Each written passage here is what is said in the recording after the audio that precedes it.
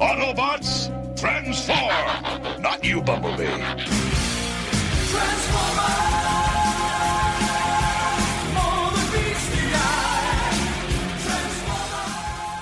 Welcome back to More and Less Than Meets the Eye. This is a Transformers podcast with a twist. This is episode 4. It is Dark of the Moon, a movie that made $1.1 billion somehow, and we're going to talk about it right now. I am joined by Benjamin Phillips. Ben, did you contribute to the $1.1 billion in ticket revenue? I did. I did not. I had tapped out of this franchise after Revenge of the Fallen. I was also a poor university student who, I mean, and also, like 2011 was kind of like, it's funny to think of 2011 because 2011 is still, we're still peaking in terms of like how often $1 billion come. This is like when you start getting like 1 or 2 a year, and I feel like 2011 is like a big surprising year because it's the year of like the two that do it, and I might be wrong because I think Pirates 4 might also be this year and might also do $1 billion. But the two that definitely do it are Harry Potter 8 and this movie. Does Fast 5 not do a bill? No, Fast 5 doesn't do a bill. But the first one to do a bill is Furious 7. Oh, okay. But, you know, Fast 5 kicks that train off. And both have Tyrese Gibson in a huge starring role. So, there you go. This movie, I feel, is one of the poster children for the, 3D had become a thing since...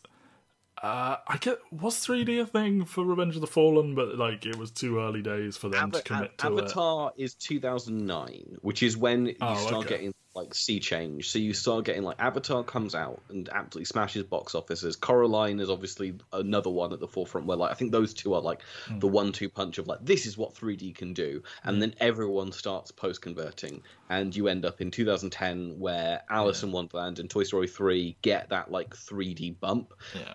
Toy Story animation always looks really good in 3D because there's more assets that you can actually do the 3D effect with because it's just duplicating the image. Whereas like when you do it with a converted camera, like it's better if you filmed it in 3D essentially. Yeah, and Michael Bay was sort of like anti post conversion, but for his style of filmmaking, he likes to get really up in there with his moving cameras. 3D was considered, 3D cameras were too big, so they like created a more portable 3D camera rig, and in they got. I did not see it in 3D. I never enjoyed 3D as a thing. Saw a handful of things, never really thought it enhanced the experience for me. I think it washes out the colours, and like the moments where 3D things aren't happening, I'd always just lift my glasses and then like put them back down when 3D things are happening. I have heard someone say that like they think that Dark of the Moon, because of the way it has to be filmed, because it has to be filming 2 images at the same time, and Michael Bay not wanting to do the post conversion kind of actually clears up some of his compositions in this movie, and I can't say I disagree. Like, this is the big awkward thing here. I think we might be coming down on the side that this is the best Michael Bay helmed one of these. I think the fandom think it's one. I think this is definitely up there for them. Like, I think they know that like 2, 4, and 5 are kind of bad, but they like they have a soft spot for them. But I think they think 1 and 3 are like actually really good, and like I think this one, certainly the first half of it, maybe just like the first hour, I'm like, is this like actually a good movie? And then I think it hits about that 1 hour mark, and it's like he's been holding in all his worst habits, and he just lets them all out at the end, and it's like, alright, never mind. But by this extreme sliding scale that is the quality of live-action Transformers movies, it's alright. Yeah, that's the thing, is like I came down and I don't want to say it's good, but like I didn't have the same thing that happens with 2 and even happens in 1 where like my eyes just like slide off the screen and I'm not actually taking in the things that are happening in it. And I think that is like the benefit to this movie, and I don't know what it is. I have to assume part of it is like it feels recognizably like a movie. Well, yeah, where, I mean, like, coming off one that is like hastily written ahead of a writer's strike and like isn't a complete movie and all that, like by comparison, it does feel like a real movie. But yeah, there is certainly more like script coherence. Bay claimed that the goofy comedy was gone for this one. Malkovich, Jeong, and the tiny robots would all disagree, but it is toned down slightly. It's not gone, but and I have to say they've probably got better qualified and less racially charged actors to do the comedy in this one. Where like there's still gay panic. Like I was still rolling my eyes during the like Ken Jeong and Shire and like in the bath stall. Yeah, mounting him in the bathroom and and then coming out of Malkovich. I mean, Malkovich's character arc in this movie is bizarre. Where like what he like disappears at one point and then all of a sudden is like being the errand boy and just being obsessed with the Transformers. Like, it just kind of feels like they set him up, and I'm like, there might be something here, and then he's just. Whatever. We need somebody to bring them a dossier, so here he is. Yeah, I mean, but I think that is the whole thing that everyone's kind of shocked by, is that this is the start of... Not that John Turturro isn't, like, a huge, like, awards name. Like, yeah, like, John Turturro, like, a frequent favourite of the Coen brothers and Spike Lee, but it's also got that, like, dumb comedy streak because he'll do Sandler movies and stuff like that. It isn't a huge surprise that he would do this. But then this movie turns up and it's just like, yeah, our withs and ands for this movie are John Malkovich and Frances McDormand. Yeah, pretty wild. And Frances McDormand is like, this is the only movie that's paid me my quoted salary, which is fucking insane to hear. And like, I think all these people don't have bad words to say about making these things because they show up for like a couple of days and they just kind of have a bit of fun, and it's low stress and they probably get paid decently, and off they go. I think it's the same as the MCU, where I think the only thing now that's kind of turning on the MCU is like everyone's kind of going like, I wish I hadn't signed this 6-movie contract because like. But Anthony Hopkins has basically spent a long time saying, oh yeah, I didn't need to do any acting in Thor, and he notably has not said that about his stint on Transformers, which we'll be getting to in a few weeks. And it's like, is it just like that one was so fucking silly that it's enjoyable for him, whereas Marvel is like, it's not a real stress, but it's also not like so silly that I'm having fun kind of thing. Like, yeah, potentially. Like that's like work, but like it's not very enjoyable obvious. Work. It's very obvious that people like working with Michael Bay because people. Some of them. I mean, some of them do. Yes, I mean obviously the big spectre over this movie is the fact that Megan Fox was essentially bullied off the set of the second movie and all the rest of it. And Shire does not come back after this one either. But Shire is on the brink of his massive plummet from fame. Yes, absolutely. But like, I feel Megan Fox was like trying to speak on his behalf a little bit and be like, yeah, we were not having a good time making these films. Yeah, but I have to imagine for those two in particular, it must be the most stressful thing in the world. Where like, especially to be the age that Shire was, and obviously this isn't to say that like Shire is a good person, because obviously he's done a lot of heinous stuff in the wakes of these movies. But it's very obvious he also had a very troubled childhood, and like his relationship to fame in this industry is interesting, and it's kind of a textbook case of how this industry kind of like distorts. Yeah, like is there a child star that turned out okay or not like heavily trauma? Like even you see that quote the other day, like one of the Fannings was told at 16 she wasn't fuckable enough for a part, and it's like, what the shit does that do to your brain when you're 16? Like, horrible shit. But I mean, I do think people generally like working with Michael Bay. He's not someone who works with actors like multiple times. I feel like because he's done a couple with Ben Affleck, he's done a couple with like Will Smith, but like it's not like he is a director who has a consistent stable of actors who he is pulling from. Yeah.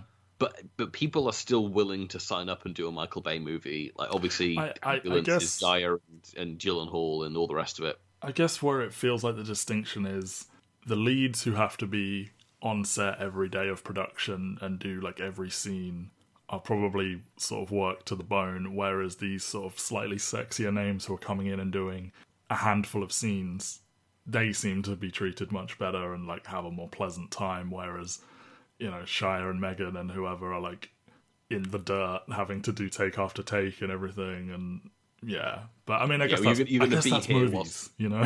Yeah. We're going to be here, we're going to set off 17 tons of explosions about 20 feet away from you. You can't have earbuds on or whatever. Yeah. So Megan Fox allegedly fired at the behest of Steven Spielberg for likening Michael Bay to Hitler.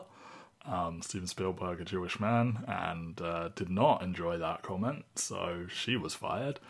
and Blake Lively turned down the replacement role, and every hot young actress in the game was rumoured for the replacement role, and instead they got Jason Statham's hot wife, because she was in some lingerie commercials that Michael Bay directed, and he's like, "You've got charisma." She's fucking terrible. Anyway. You know what she's good in? Don't do it. The only other movie she's ever starred in. Yeah, don't do it. Mad Max Fury Road. She's the pregnant one, right?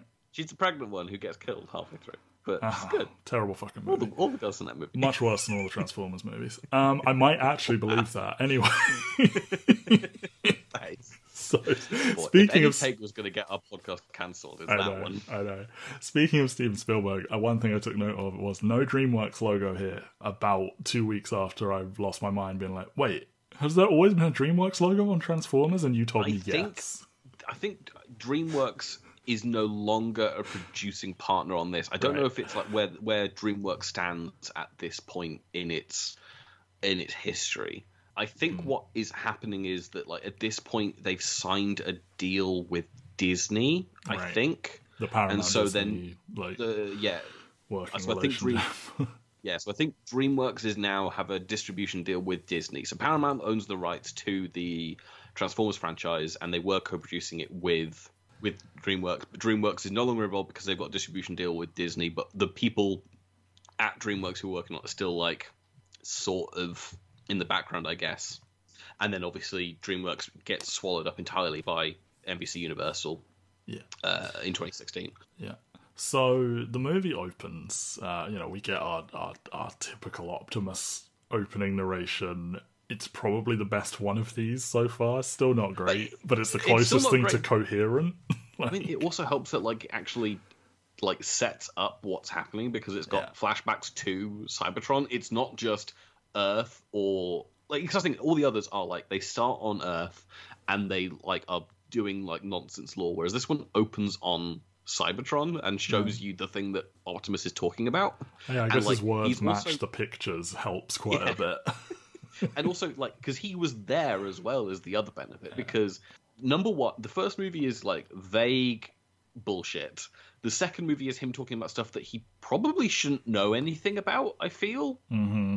Because it's here's the past of the Earth and the primes that came down and influenced humanity or whatever way back in the ancient past. Yeah, which Optimus definitely wasn't online for, but hey-ho. But so his narration is about, at the height of the war, the Ark went missing. It was carrying something, a vague final hope. I feel there are about 12 final hopes in this franchise that would have turned the tide of the war, because in the Bayverse, the Decepticons win the war and gain control of Cybertron, and the Autobots peace out. But yeah, this ship landed on the moon in 1961, and then an element that I kind of didn't coherently keep track of or consciously keep track of. They're really into alternate history and inserting Transformers into it, because the stuff with the Seekers in the previous one, who are living among the humans, and then we'll have the dinosaur stuff coming up, we'll have King Arthur shit.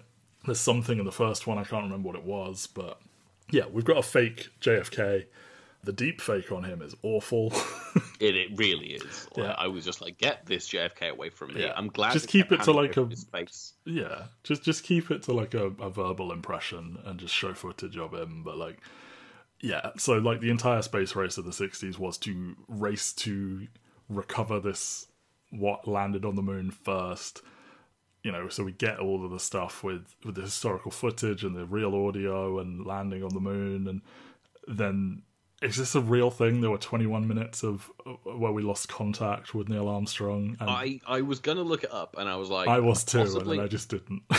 Yeah, I mean, it's potential that it was, but I've never actually watched the full moonwalk footage, so I don't know. But it's I think it's actually quite affecting. See, it goes on too long, a smidge too long, but and it becomes a bit of a wanking over America kind of thing, as Michael Bay has wanted to do. What? Michael Bay wank over America? I know. At first, it's hey, you know what? This is I'm in the moment, I'm in the time, I know what you're going for, and the prospect of there were 21 minutes where we lost track of the moon. That's actually engaging, and but they deliberately jammed the signal so that he could go investigate the Ark. and they bring something back. But yeah, basically the American government have known about Transformers since the 60s, and like even though they've known about the Transformers since before that because of Sam's grandfather. They have, and like the Hoover Dam was built around Megatron, and I think that's what's kind of like, it's very obvious that none of these three movies were made to make a continuous narrative, because none of them make sense when played next to each other. Because like you have Simmons in this movie who does get a little bit mad that like NASA were doing their own shit with the Transformers, is what the read on is in this. But it's like, surely just the feds though, not sharing information with each other. I mean, maybe, but then like what the Transformers or like, what the Decepticons are trying to do in number 2 makes no sense when they've got this plan presumably going in the background during this movie as well. Like, why is this not Plan A? Why is the plot from movie 2, which I can't even remember what it fucking was at this point, like Plan A? I don't know, but so we transition from, you know, there's robots on the moon to just fucking classic movies, baby. Opening title, close up on an ass, soft rock playing, Welcome to America. And surely this is Megan Fox. Oh, no, it is Rosie Huntington-Whiteley, yes. Yes, she can't act for shit. There is a weird cacophony of things going on where, 1, she's not an actor. 2, Brits trying to do American dialogue that has been written in an American voice, and then just they've slapped a Brit on it. It always sounds bad. It all sort of convolutes into like, she sounds like Australian at times, and just she never sounds natural at like any point in this thing.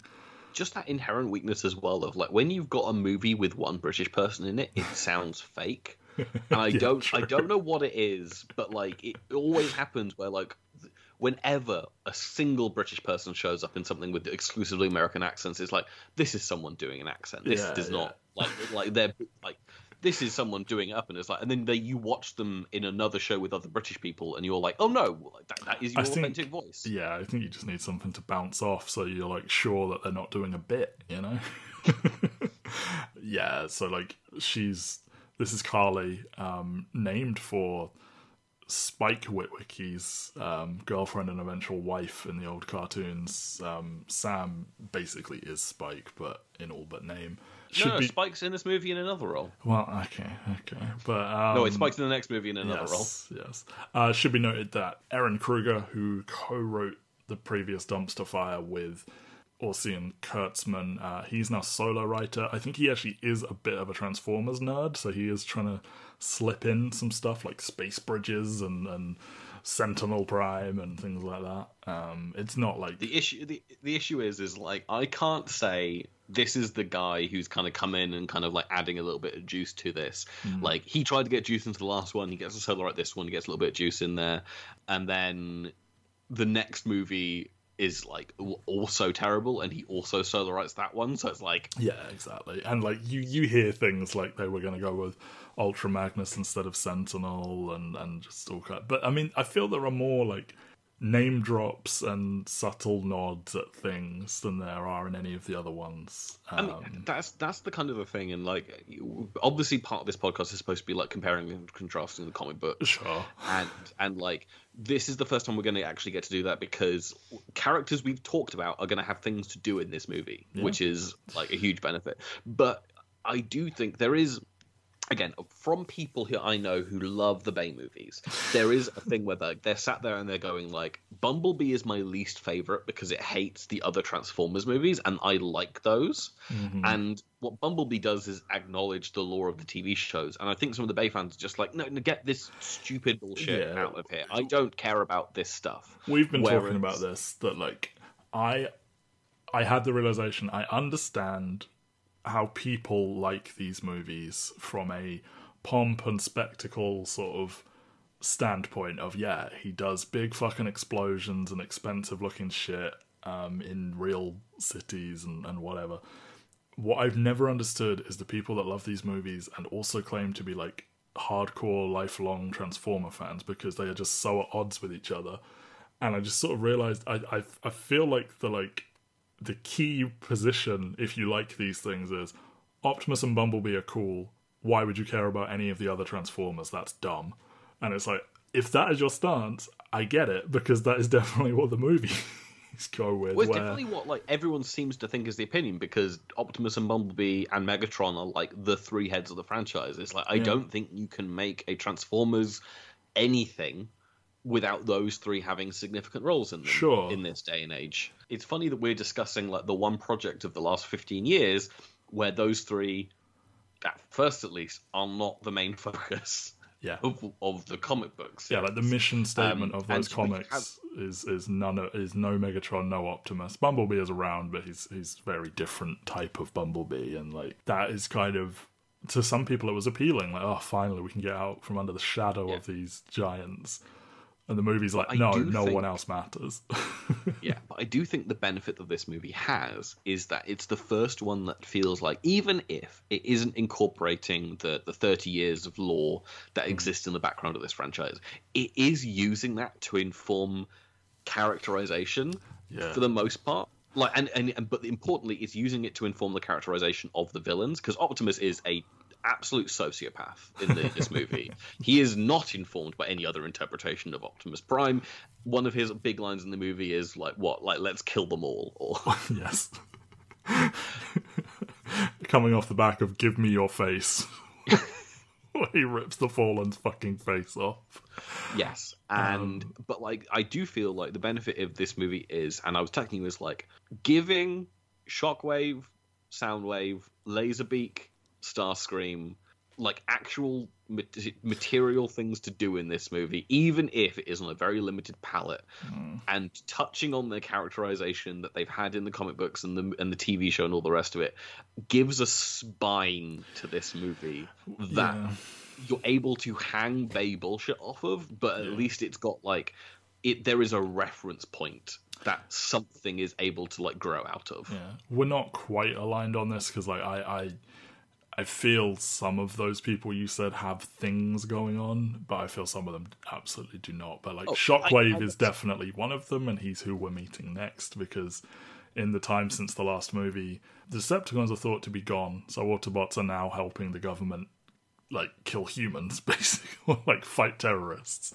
Yeah, not the best political move at the start of this movie to open with an unsanctioned attack on Egypt, which wild, and like the movie's just kind of like the Autobots do what they want. It's like the Autobots are deeply invested in the Middle East, are they? Yes, indeed. And another place they're invested is they are taken to Chernobyl, where Shockwave does attack with his big dope fucking drill. We all like the drill. The drill is cool. Shockwave does get a cool design. It is still not G1, but we're never going to get G1. But he's got his one eye. He's got a giant gun instead of an arm. Like, he doesn't talk, but what if he was purple? What if he was purple? Indeed. Yeah, like it's a decent little scene. Like, the local contact for the humans is like jittery and afraid. He's not wearing protective gear. We see Laserbeak watching him from the shadows, kind of thing. It's like, yeah, this is cool. And like, there's something in Chernobyl, and it's like got Sputnik branding on it. So like, it will eventually come back around that the Soviets also went up to the moon at some point, or were going to, and yeah, blah blah blah. But Shockwave wants whatever this thing is. Optimus rolls in and is like, let's fucking go. His trailer turned into a weapons gantry. I'm all about it. And he's fucking feral in this movie. Like, he's like snarling and going sword and shield and slicing off tentacles. And it's like, okay, calm down. So it's interesting that Peter Cullen seemingly has no protective spirit over this character. Yeah, I think he'll read whatever material they put in front of him, but I don't think he gravitates towards certain Optimus-like behaviors. Like, I don't know. It's interesting because obviously another actor who we've spent like, even if it is in like text form and stuff like that, but we obviously talked a lot about Kevin Conroy, who is another actor who is like very much associated with a big heroic character in animation and whatnot. Yeah. And I feel like he is protective over Batman, and he is like choosy with what Bat projects he does, and like. Yeah, so he does Killing Joke, and obviously Killing Joke opens with the prologue where Bruce Lee's with Barbara Gordon, which is kind of gross. But like, for the most part, it does feel like he picks and chooses his projects and doesn't necessarily like do the things where like, well, what if we did grimdark Batman and stuff like that? Like some of the other more, I guess they are younger Batman in those ones, but like, he wouldn't just do Batman whenever they asked him, but they also did stop asking him at a point. I think they thought he was too old, and it's like, he can still do it. Like, right up to his final days, he was as good at Batman as he ever was. It's wild, but you can go read my essay about that. But Peter Cullen is, it doesn't feel as sentimental about Optimus, and so you end up with this, where he is, as you say, like a snarling sociopath, like wanting to just murder Decepticons. Yeah, like he's clearly, if he has any clout, he's not using it to stop Optimus from saying things like, let's kill them all. I think he may quietly disapprove of that kind of thing, but he's not like able to do anything about it. I think he prefers when Optimus is like a good, noble hero. So Optimus is yet again grumpy with his government contacts. This time it's Frances McDormand slumming it. She's kind of fun. She's the most fun one of these we've had in 3 attempts. But she's also, I think she's one of those people who's quite publicly about, like, there's not many roles for women at this age, and so, like, I'll take this kind of role because it's a paycheck, and, she is fun. Like, she actually gets things to do, and, like, I don't know, like, yes, her role is to be that kind of, like, annoying person holding back the heroes from doing things, but, like, her point of view does make sense, which makes it a little bit more agreeable than other stuff. And it's not as extreme as like the guy that was like openly like, I fucking hate the Autobots, like the guy in Revenge of the Fallen that they throw out of a plane and ostensibly dies. She's more like, Sam, you're a civilian, you're not involved in this anymore, go away. And she's got good reason to do that, because eventually Sam is captured by Decepticons and becomes a fucking spy. Like, but Optimus is grumpy that the government have been hiding the fact that this thing was on Earth that is from the Ark. They do eventually head up there after he meets Buzz fucking Aldrin. Yep. America. So they head up to the Ark. They find Sentinel Prime, who is Optimus's immediate predecessor, and they find bits of space bridge technology, which is it's magical teleportation, basically. But it feels like that you can run them next to each other, and if you've got enough of them, you can teleport like big things through if you want to. Yeah, it's always a very ill-defined technology where like. In the comic books that we were discussing, like beforehand, Megatron's body is a space bridge, and so he's able to teleport. So he's able to teleport like a shitload of Decepticons to a particular place. But it's like it's not like his body gets like split open by this space bridge. It's just like him generating a space bridge or whatever. And then this movie kind of like, again, it's not like you make a circle and it opens a portal that you can squeeze certain things through. It's like. You do them in a ring, and then it fires a space bridge off into space, essentially. I think actually the comics we were talking about, like one of the editorial mandates, along with no Optimus and no Megatron, was no space bridges.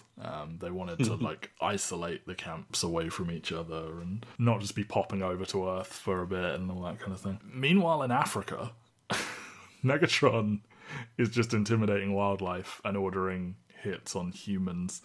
Do we like his new alt form? No.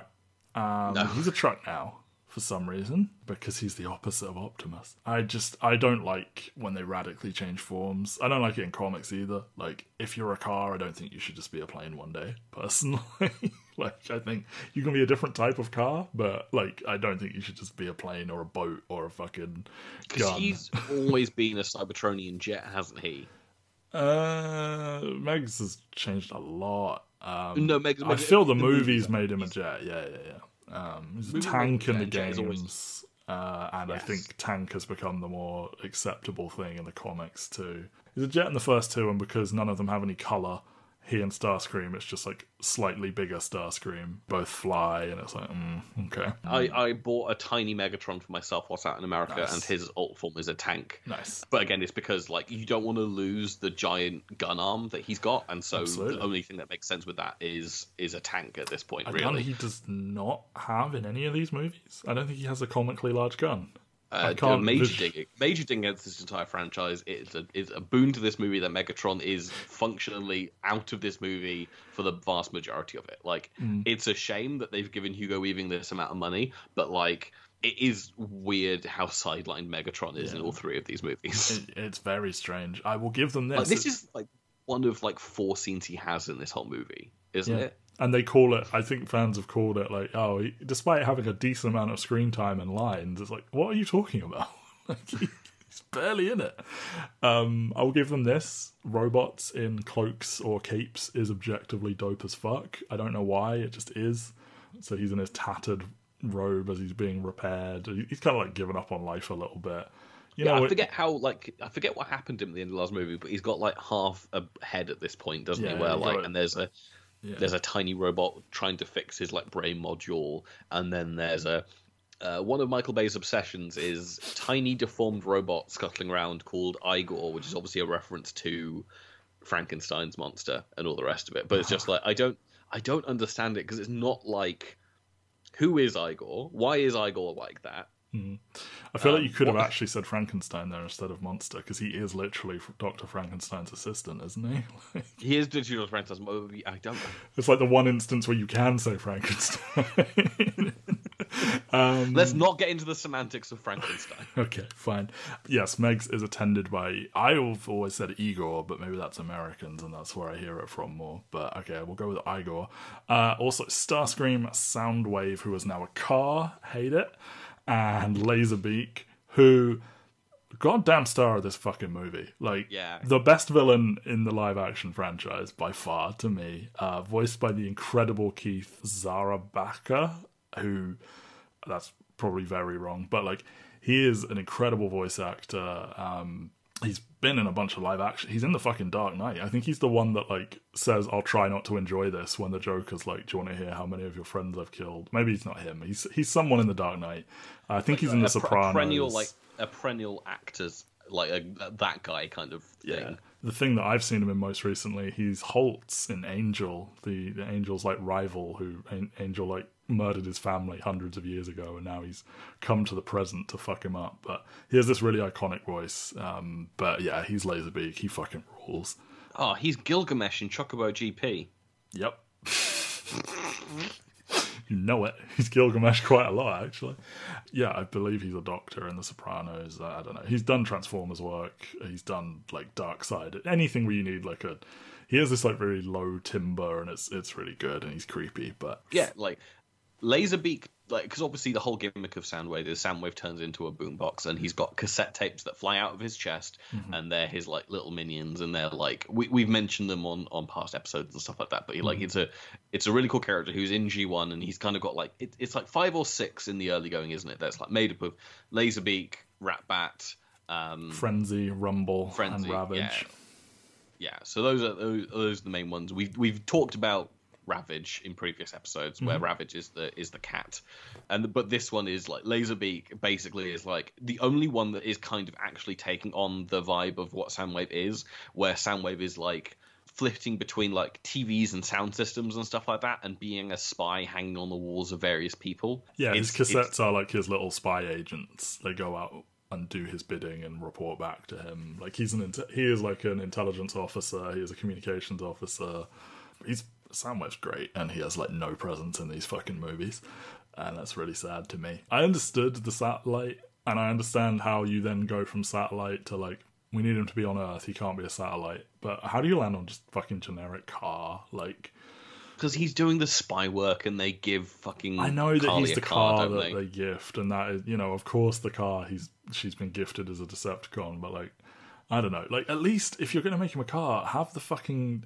commit to the cassettes, have them come out of his car stereo or something. But they think cassettes are goofy. So Laserbeak is like, he's like a tiny little like Pteranodon, I feel in most things, but he's more like a condor in this, and he's great. He's really creepy. He's a master of disguise, and one of those I really, really want to talk about, because he turns himself into a small pink bumblebee, and he sits in on a tea party with a little girl for what I hope is a really long time. Unclear. I hope he spent 45 minutes going, yes, oh yes, to this little girl, so he can murder her father, basically. What is the implication here? That kids know and like Bumblebee, or Laserbeak is like, I need to look friendly and presentable. Oh, Bumblebee's great. I'll be Bumblebee.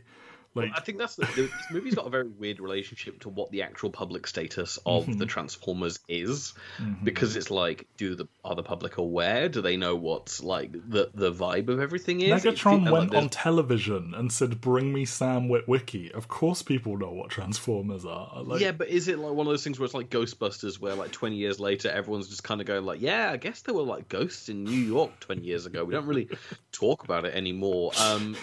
Like here's all this stuff that's covered in dust. No one's like ever talked about it really. It's kind of an urban legend at this point.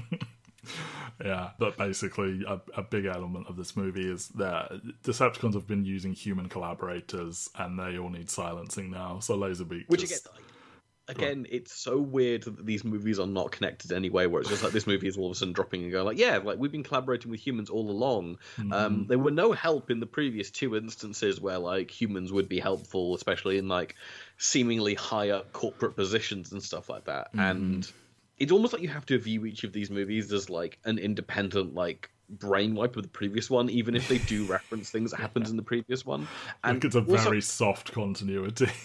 Yeah, but also I'm confused what their goal is with all these assassinations, because it feels like they're going all in out. Silence them, aren't they? Like no paper trail, but it's like, what do you care? You're a fucking 60-foot murder robot. Well, that's the thing, but they murder them all until they get to Ken Jeong, who is allowed to like live for a little bit of time until they eventually go like, actually no, we're going to push him out a window, which is so weird because he's the only one who is trying to disseminate this information out there. And it's like, surely the seconds after like you just murder him the moment Sam walks in that room, and instead they like, it's weird in how long they take to kill him. So like, Laserbeak is on his grand death tour. This takes him to Sam's current place of employment where he works for John fucking Malkovich. I do really like one of the interviewers when he's going for jobs. One of them is basically his age. That feels very like, depressing and pointed. His father says 3 months out of school and he can't even find a job, and it's just like, that is so accurate to a certain generation. And like, realistically, most people finish university and like are just unemployed for a really long time these days. Yeah, and I love that his Obama medal doesn't actually impress anybody.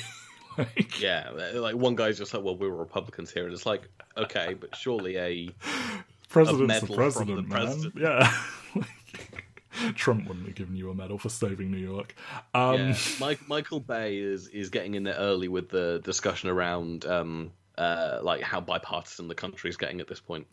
He's in there like right in there, and he's just like, no longer would any Democrat like any Republican, or any Republican like any Democrat. So one of his co-workers is Ken Jeong, who is doing Ken Jeong things. I generally don't actually care for him, and like even in Community, I'm like, he's like not my kind of comedy at all. It's very obvious that Ken Jeong is like a really nice, intelligent guy. Like everything I've ever heard about him is like how nice and like cool and funny he is. Like there's like one story going around where someone was at I think they were at a wedding, and like they were sat at a table with the doctor, and the doctor was saying like, yeah, but my real passion in life is comedy, and he got up and like did a little bit of stand up at this wedding, and everyone was like rolling around on the floor and stuff like that. And then like a year later they went to the cinema to see The Hangover, and was like, that's the doctor I was at a wedding with. Yeah, because he was for a long time billed as Dr. Ken, wasn't he? Or did he have a show called Dr. Ken? He had a show called Dr. Ken. He is a licensed medical doctor. He seems like a nice man. He just like, I feel his style of comedy, he just really plays to the lowest common denominator, and it's all like heavily racial based and gay panic based and stuff like that. Like he does do things that like I think are incredibly funny in Community and stuff, but like in this movie he is fully in gay panic mode. They are doing the like absolute nonsense in the bathroom. He's trying to tell Sam like, oh, I've got the 411 on what's going on, like, oh, the dark of the moon, man, blah blah blah blah blah. Dark side of the moon. He's the one who calls it the dark side, doesn't he? Or like he says like full Pink Floyd. Yeah, he says all kinds of shit. It's an insane character. He's coming off the point now where like he's on Community, but Community is obviously struggling with what to do with him, like very noticeably, because it's like they keep on rebooting what his character's status quo is every single season. Yeah. But he's also just finished the Hangover. No, sorry. Hangover 2 is also this year, so he's still coasting off of like that. And I feel like when is he good in movies? Because obviously he goes. Question was still waiting on an answer for. He goes massively viral from The Hangover. He does. For like being naked in the trunk of that car, but like, I like him in Role Models. It's been a while. Sorry. Like because he's the like head of the. Oh, he's the head LARPer. Yeah. And he's like playing like again. He's good at dickish authority figures, whereas I feel like you give him a little bit of low status and it immediately unravels. Like the weird vibe with Andy Daly in this movie, where like Andy Daly, who I absolutely adore. If you've not seen Review, go watch Review. One of the best shows of the 2010s. But like, yeah, him showing up and like they're like goggling their over little fucking feud is quite funny. But yeah, everyone's ogling. Everyone's googling like Carly, and then he knocks. What is Andy Daly's character's name? Andy Daly's character is named Donnie. He knocks Donnie's like document out of his hands, and Donnie is just like, "I'm gonna fuck you up." And they have like this odd intent. Like this is where I want the comedy to be. Like, why have these two got such an intense hatred for each other? Not like Ken Jeong is mounting Shia LaBeouf in the bathroom and then walking out with his trousers down and like. But also, what Ken Jeong is like 40 years old, and apparently he was involved in software programming for NASA for a moon mission. Like, what? Yeah. Unless there was other stuff going on afterwards, I don't understand. And also, like, surely that like sets you for life, because everyone else we meet who's like involved in this is like massively rich, and he's like just he has a title on his door, but not enough that like Andy Daly isn't willing to like fuck him up. So he's obviously not like on the board of directors or anything. Yeah. I do like that when Carly comes to visit the office, one of John Malkovich's suggestions of who this person is a Facebook friend. It's like, why would a Facebook friend come to his office and sit on the edge of the desk? I do like his obsession with colour. That is a fun bit where like yellow cup on the red floor or whatever it is, and like they just shame this woman and she runs off crying. She's not even fired. Like it's just like, how dare you ruin the aesthetic? And I do feel they play that with like, sorry, it's the yellow floor and someone had a red cup and they're in trouble, but like Carly gifts him Twizzlers because he likes red, and like that's allowed to pass because Carly's hot. So I don't know, it's kind of fun. But yeah, like Laserbeak then targets Ken Jeong's character, says he's going to suicide him, and then super does like makes it look like suicide and throws him out a window. And John Malkovich is like, call legal. That's Jerry. Like, I just love that line reading. It's like the two different priorities there. So yeah, like Sam is then attacked by Laserbeak as well, who disguises himself as like a TV and then a photocopier. It seemed like they were doing like deep cover at first, and then Laserbeak is just like, no, Sam Witwicky needs to die, and die in like immediately way. Yeah, so Sam runs to tell the Autobots that, oh no, there are still Decepticons here. I feel bad for Shia LaBeouf in and I shouldn't because he seems like he's a bad person, but like this scene where he's having to shit talk armed guards and he's just descending into screaming and rambling, and I'm like, are you okay? Like, is this just real? I mean, he's obviously a very intense person. I mean, I will say, he's given some of my favourite performances of kind of the last 10, 15 years. I think he is absolutely superb in American Honey, which is him going like full like scumbum kind of level and stuff like that, and actually using some of the energy that he's got. But this is like the start of him having that weird, almost like demented energy. Yeah, he got that reputation of being like really, really angry and intense, and I think it comes out of the back of this and like his public meltdowns it's this run where he's doing the Transformers movies, he's in Indiana Jones, and he's not getting good. Because then you turn around and he does like Fury, which is obviously like, and you hear things like he's pulling his teeth out to improve his role, and it's like, are you okay? Like, and like it's not a group of like unmanly men actors, but even then you've got like interviews with the people on that set, and they're just like, yeah, he was not okay. And it's weird. He's self-aware. He does his artistic stuff. There's obviously like all kinds of things going on in his life, but it's so hard to talk about him because he's so bland as a leading man, but he can be so electrifying in a supporting role, which actually kind of like digging into some of his stuff. But then you read the quotes about like his treatment of people like FKA Twigs, and you're just like, this is fucking gross and yeah.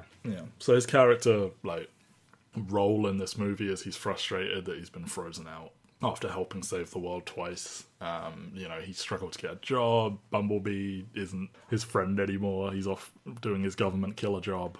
You know how it goes. And they keep, he comes to Nest to warn them, and they're like, yeah, whatever, kid, go away. And even when he's trying to be a spy and he's coerced into being a spy by the Decepticons, they still will barely talk to him, and then he is the one that leads the big mission. I don't think it's a terribly interesting character direction for him.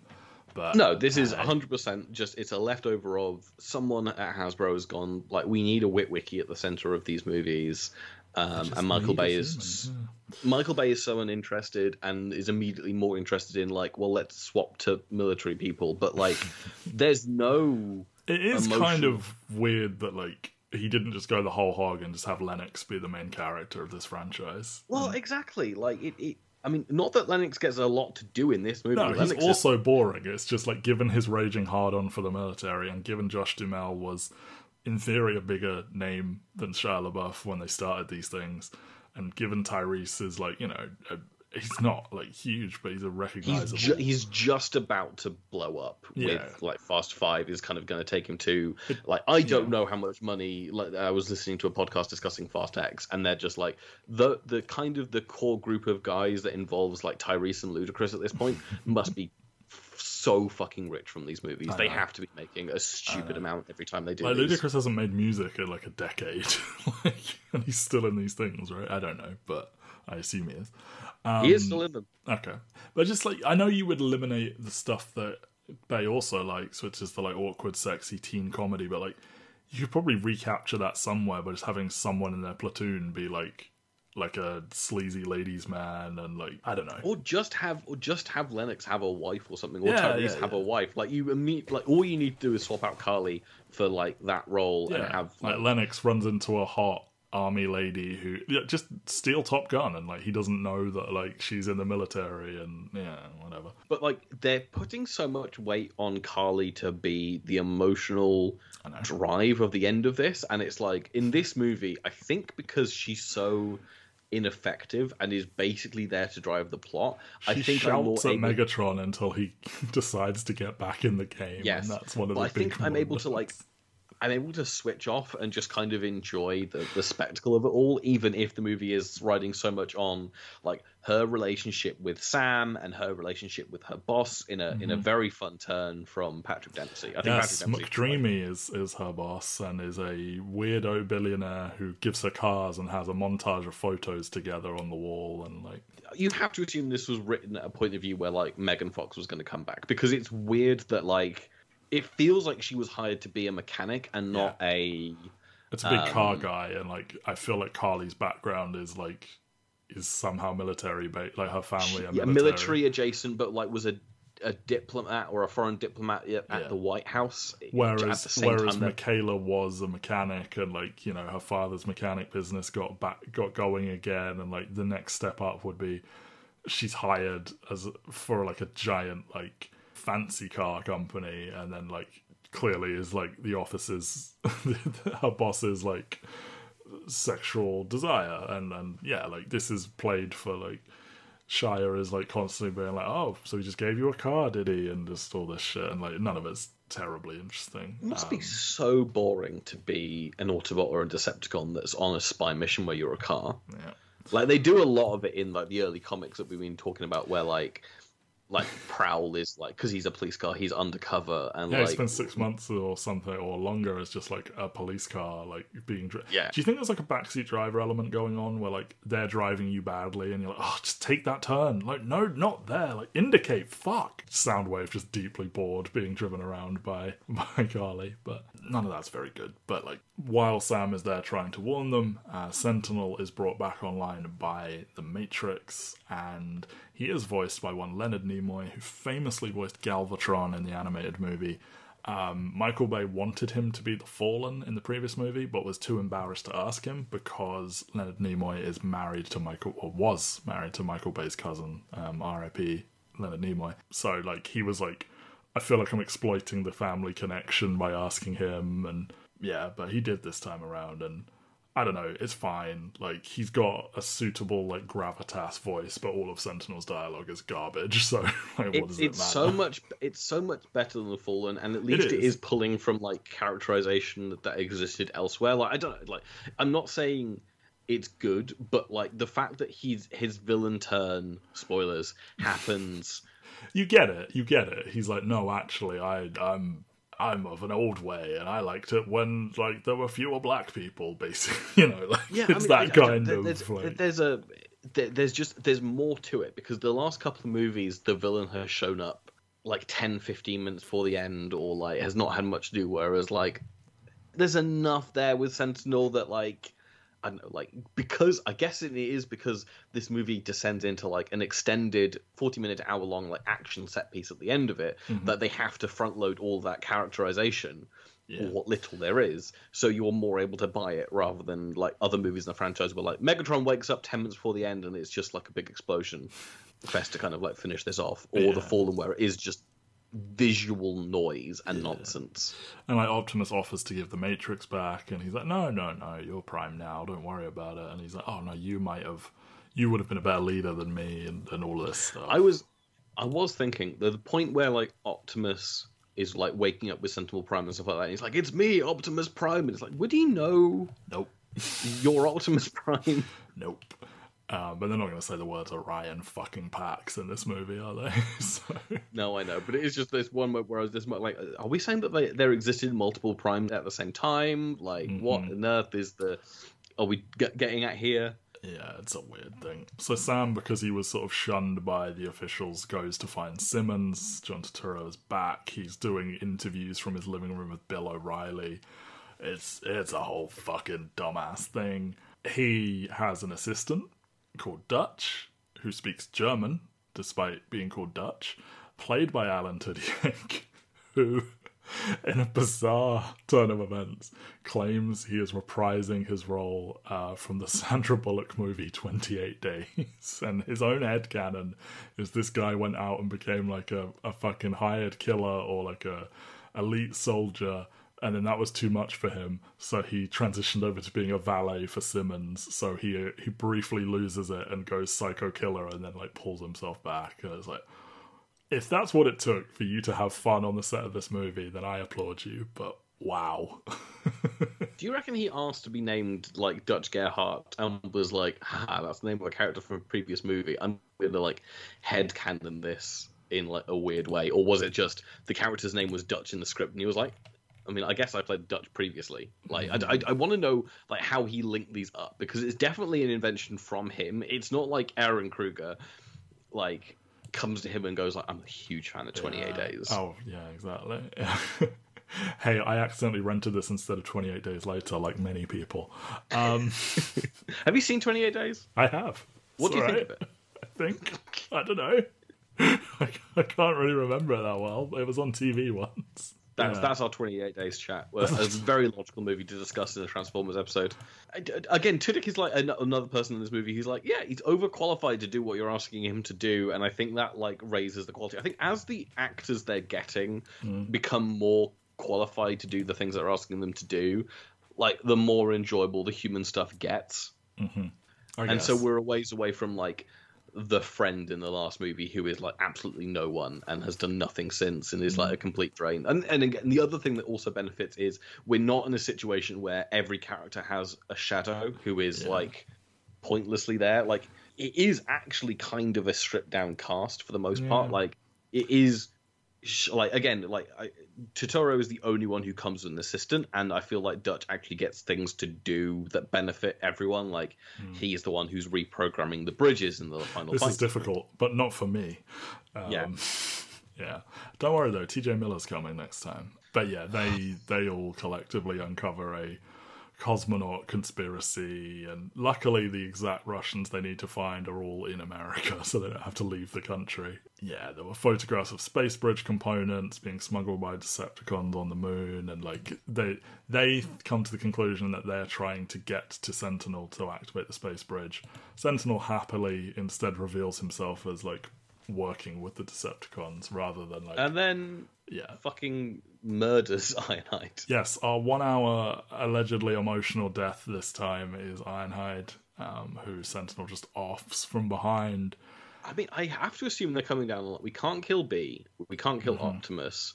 Ironhide is the only other Autobot who's had like multiple lines that Ratchet like, has is been in all this movies. movie, but like doesn't do anything, I don't think. And it's got to be Ironhide who got to talk a little bit. So because Sideswipe was in the last movie.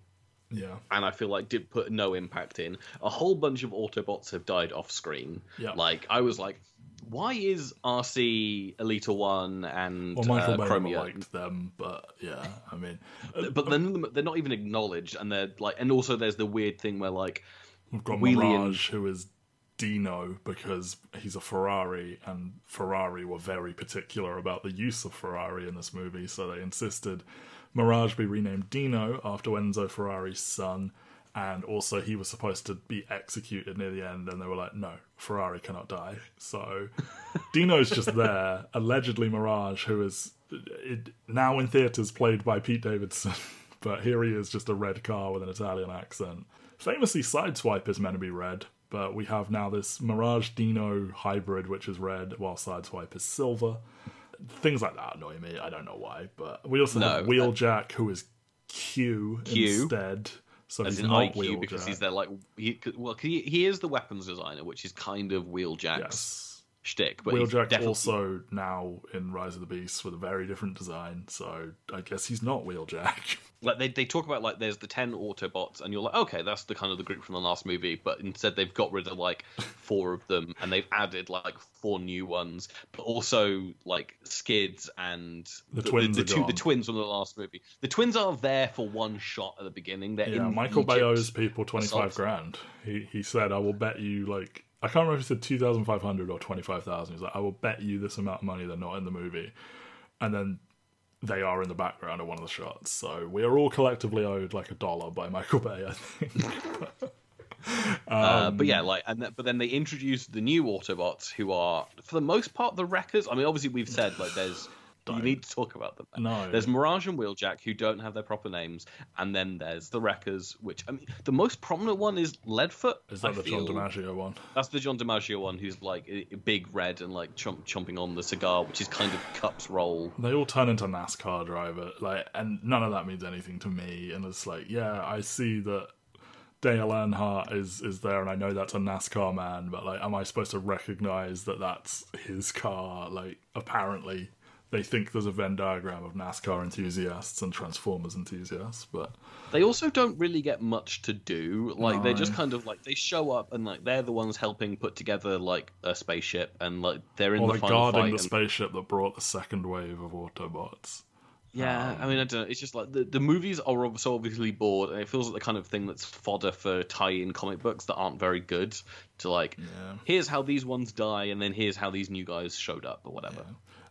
Yeah. And like this Sentinel scene is preceded by another very blah motorway action scene. Should probably acknowledge that like a scene in the first movie with them like ice skating across the motorway, maybe the fandom's absolute favorite action scene, and we were just like completely unimpressed. And like, these are the scenes that like we gloss right over because they do nothing for us, and like these are like, this is the meat for them. It's like, oh yeah, when Optimus is fighting that guy whose name no one can remember, oh man, like, okay, sure. Like, they're all like, we have this standoff with like a group of them, and like they're all grey, they're all jagged, I can't tell who's who, whatever. Sentinel reveals himself. It's just not good. And then like Megatron like sits on Lincoln's chair, like the big Lincoln statue. He like destroys it and then sits on the chair. This whole sequence is so bizarre because like I don't like they start an assault and then they kind of stop the assault, and then I don't know. Like, there's no like Optimus like tackles Sentinel and they wrestle a little bit.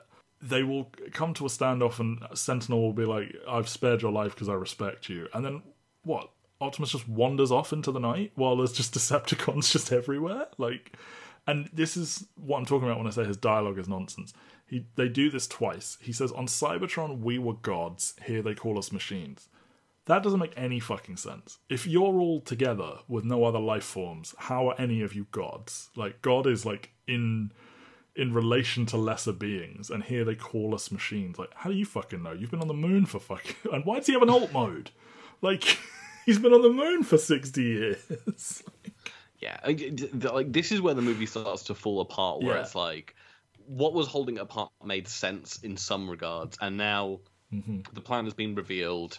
He wants to bring Cybertron to Earth, which I have note written down, lol, what? 4 question marks. Like, what does that mean? Like, they're just going to bring it so it's in immediate orbit of Earth? Like, is that not going to just fuck up all the gravity of our solar system? Well, I guess all they care about is the slave labour, but I don't know what they need the slave labour for, because... To help rebuild Cybertron.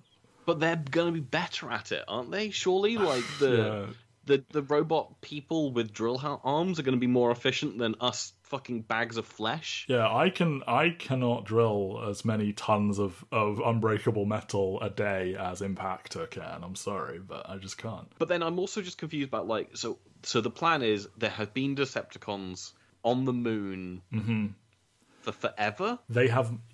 no, I think they were supposed to be in the Ark.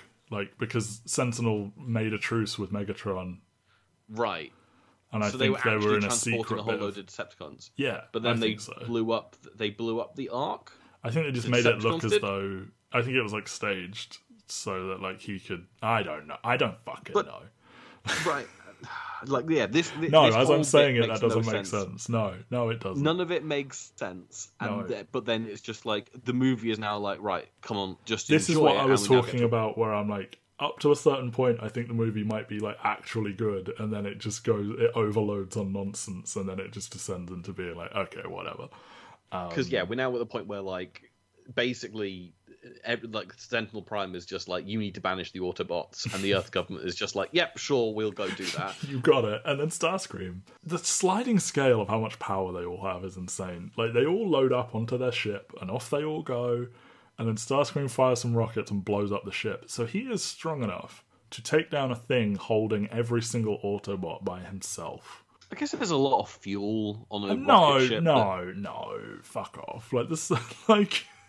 It just doesn't make sense to me, but yeah, like, before this, Sam has been cornered by Patrick Dempsey. Yes, Carly's boss is another of the Decepticon sympathizers. They take her hostage. They're like, go find out if the Autobots have a secret plan. So you've got Shia doing, like, reacting to fake electric shock acting. Not good. And, like, why does it let go of him and not kill him? Like, why is he not a loose end in all of this? Again, like, so he can go get her back and all the rest of it. And basically, once he's got her back, he teams up with, like, Simmons and Dutch and Tyrese, and is just like, right, we're going on an assault on everyone to Chicago, yes. And I love that they try and play, like, we're going to get the band back together with Nest, as if that's meant to mean anything. Like, there are 2 people in Nest that we care about, and we don't even care about them. And it's just like, here's a montage of us going to get a bunch of bald, bearded men to come back to their paramilitary force. It's so weird, because, like, they do this, like, montage. They're showing, like, how bad Chicago looks, whereas, like, the Decepticons are, like, taking over, and how no one can get close because there's so many drones flying around that are shooting down all the planes and the drones and whatnot. Meanwhile, there's, like, brooding music going on. And then at the end of this, they get there, immediately go, fuck, we can't do this.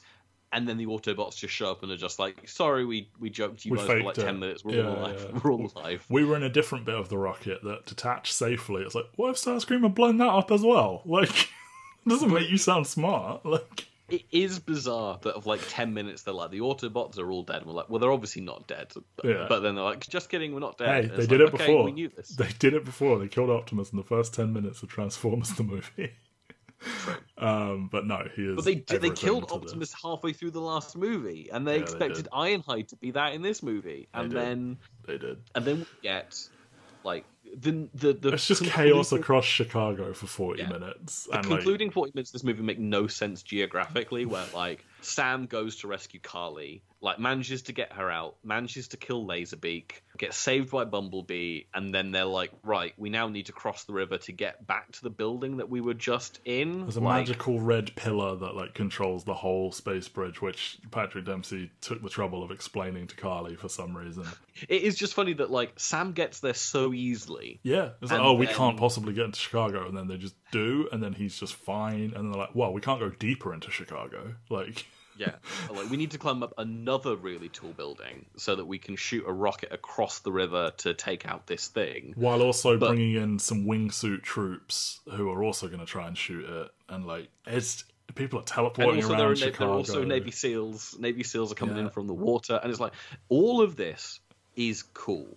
None of this is like a well thought out military tactic where it's like, Sam went to go save one person, succeeded, and now they're just like, right, we can never do that again. We cannot go as easily over to this side ever again. We have to climb this building with the Decepticons looking at us, where they shoot out like all the foundation of the building, causing it to like start folds collapsing. in half. Yeah, and it's like, in theory, this is a cool thing with actors sliding down diagonally of a very high height. It's very Mission Impossible kind of, and like, you know, the wingsuit photography is really, it's like, oh yeah, no, that's really cool, you actually did that, that's cool. But like, these pockets here and there of like, that's actually quite technically impressive, are just lost among generic Transformers teleporting around the city. They kill someone and you don't know who they've killed, and you're like, was that a big victory? I guess it was. I know he killed Starscream for an uncomfortably long time. Yeah, Sam like has been given various things by Q/Wheeljack. Like, he's been given a grappling hook and like bombs and stuff like that. And he manages to shoot the grappling hook into Starscream's eye and then insert the bomb into his other eye, blinding him. And then him and Lennox are like flapping off the side. It just goes on for such a long time. It's very strange. Yeah, like Starscream is like, I'm blind, I can't see anything, but I'm gonna step on you, and he's like trying to step on him, and then eventually like they fall off the building, and Bumblebee like catches them as a robot and lands as a car, so that like they get to do that twice. It's kind of cool, but like rule of cool for this entire last sequence. I have to give this is the best sustained action sequence at the end of one of these movies. It does not make a lick of sense. I still don't care about it though. Like, no, that's it. But the benefit it does have is that like I almost wish I almost wish Shockwave was the major villain of this whole movie, because him stalking people through the city with his giant drill thing is cool. It is, but he hasn't been in the movie for 90 minutes, so yeah, no, he's fucked off. This is what I said to you, that like, you know, they blow their load with Megatron too early and they don't make enough of him.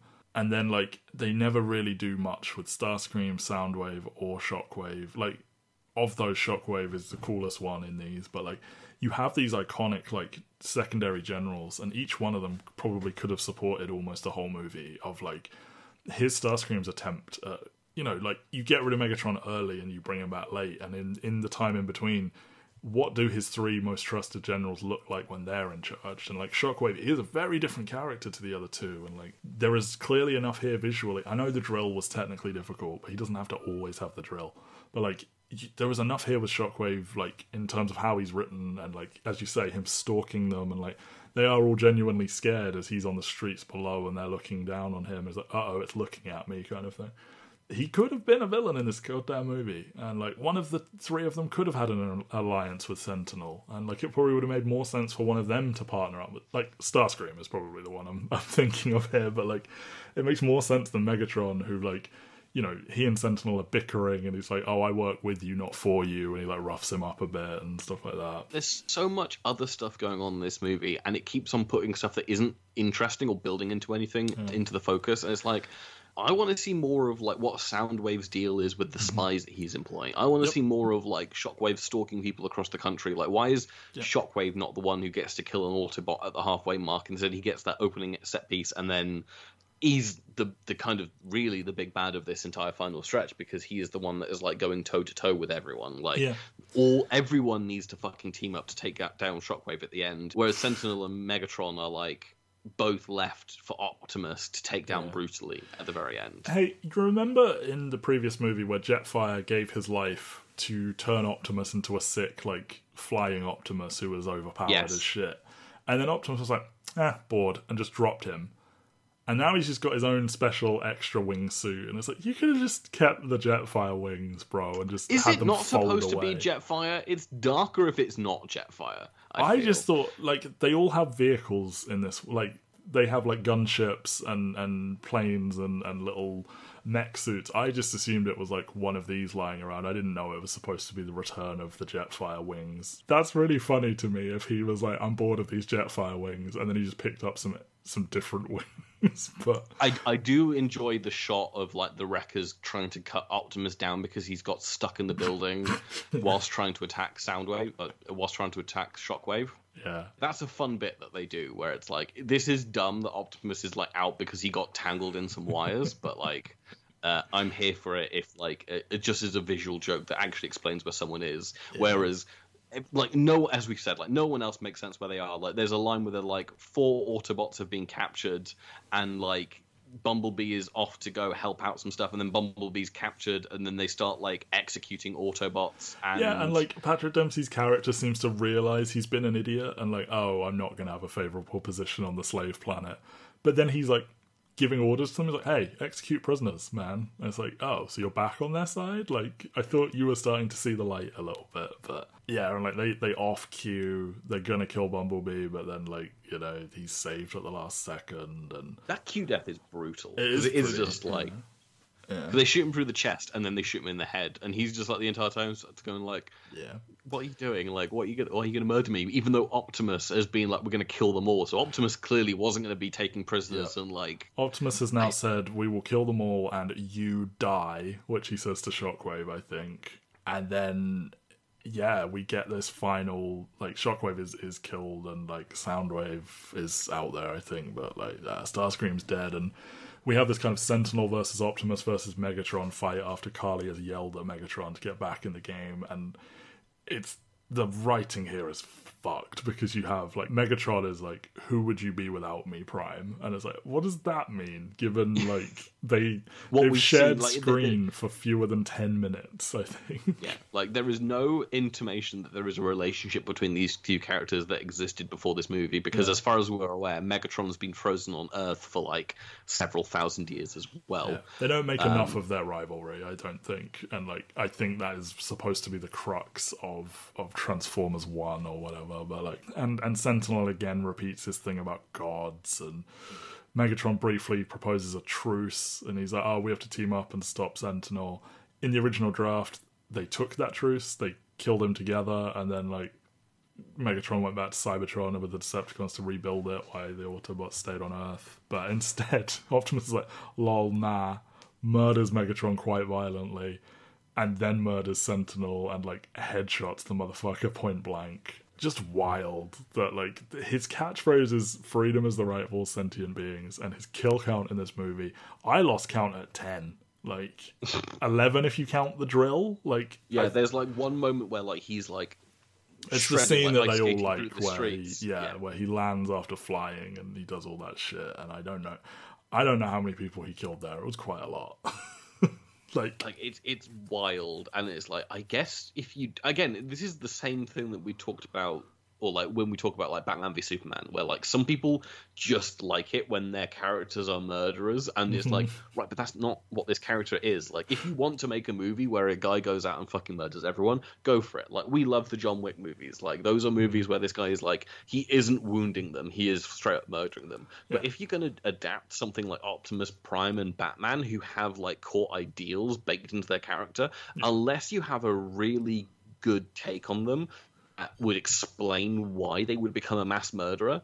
Like, why are you adapting this character? Like, and this is completely different to like when people complain that they've like race changed or like sexuality changed or any of these different things with characters, because like those are not key things that factor into what that character's deal is. But like Optimus Prime's whole deal is Megatron is a mass murdering like pseudo dictator, and Optimus is trying to not be tyrannical and like a murderer. Yes, he's probably committed war crimes at some point over the last 4 million years. Like, they are not clean, but he is at least not attempting to murder like all the Decepticons. Like, they have a prison for Decepticons. Yeah, like he wouldn't. I don't think any version of Optimus, but this one, would like headshot a motherfucker point blank when he's beaten and surrendered. Like, and Optimus here is like, give me your face, and is just murdering people left and right, and he's got such a boner for murder, and it's so strange. Like, Optimus is a Boy Scout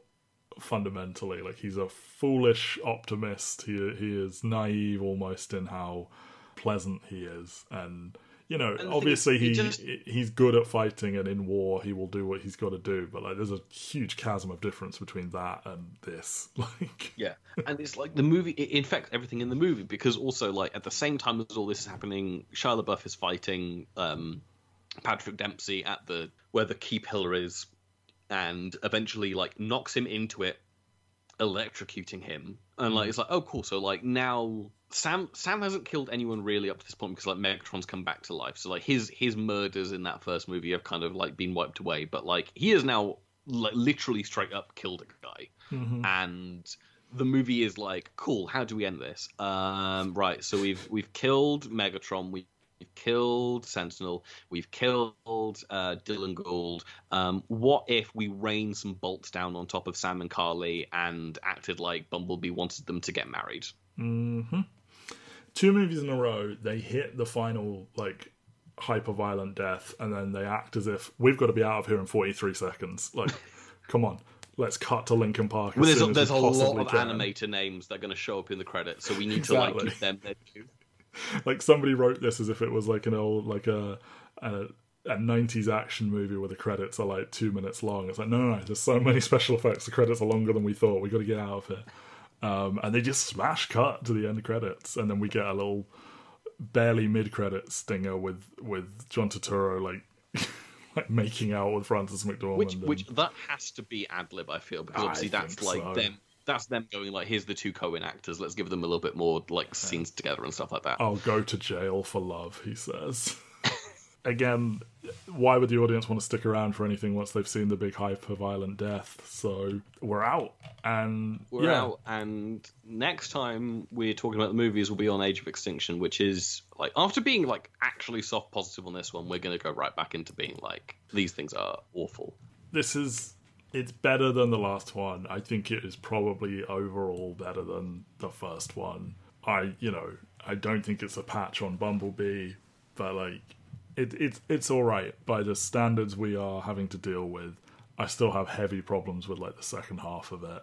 Oh, 100%. I fully agree there. It is. I mean, it's also interesting because we're talking about this era cinema where like this is literally when other countries become so important at the box office, because this movie does, like, after the second movie grossed like $80 million more than the first movie domestically, this one has dropped $50 million despite having the 3D bump, despite being $1 billion grosser. But the number of money that it makes from like the outside of America has doubled in between movies. Yeah, and is only going to increase. And the reason why Michael Bay keeps on being asked back to this franchise is because the worldwide number for these movies kept on getting bigger and bigger, even if the domestic box office was shrinking. They're insanely popular in East and Southeast Asia, like Singapore, Malaysia, obsessed with Transformers, China, obsessed with Transformers. There are like somewhat dismissive claims that they basically wrote the fourth movie for China, which, you know, we'll get into that. So in 2 weeks it is Transformers Age of Extinction. It's time to meet Cade Yeager. Enough of this Sam Witwicky bullshit. It's time for an all-American mechanic man.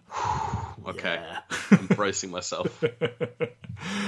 Before that, we are turning back to the comic book pages of One James Roberts, hoping for a much shorter episode than last week, but can't. What do you mean? We've got it down. We've definitely got that to a breezy 2 hours. Don't the last commit episode. Me to that. It's at the time of this recording, it's still 2 hours 34, but like, oof.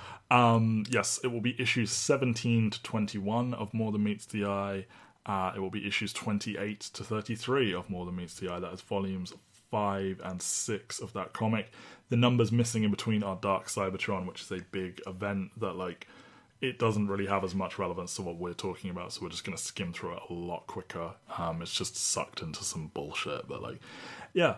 So here we have probably the zenith of Michael Bay's powers with these robots. Like, it not the zenith of the live-action Transformers. No, of Michael Bay's powers with the. Yeah, no, I just mean like we do still have a good movie to discuss, and maybe Rise of the Beast is good. Some people are like, it's not as good as Bumblebee, but it's still good. Like, I don't know.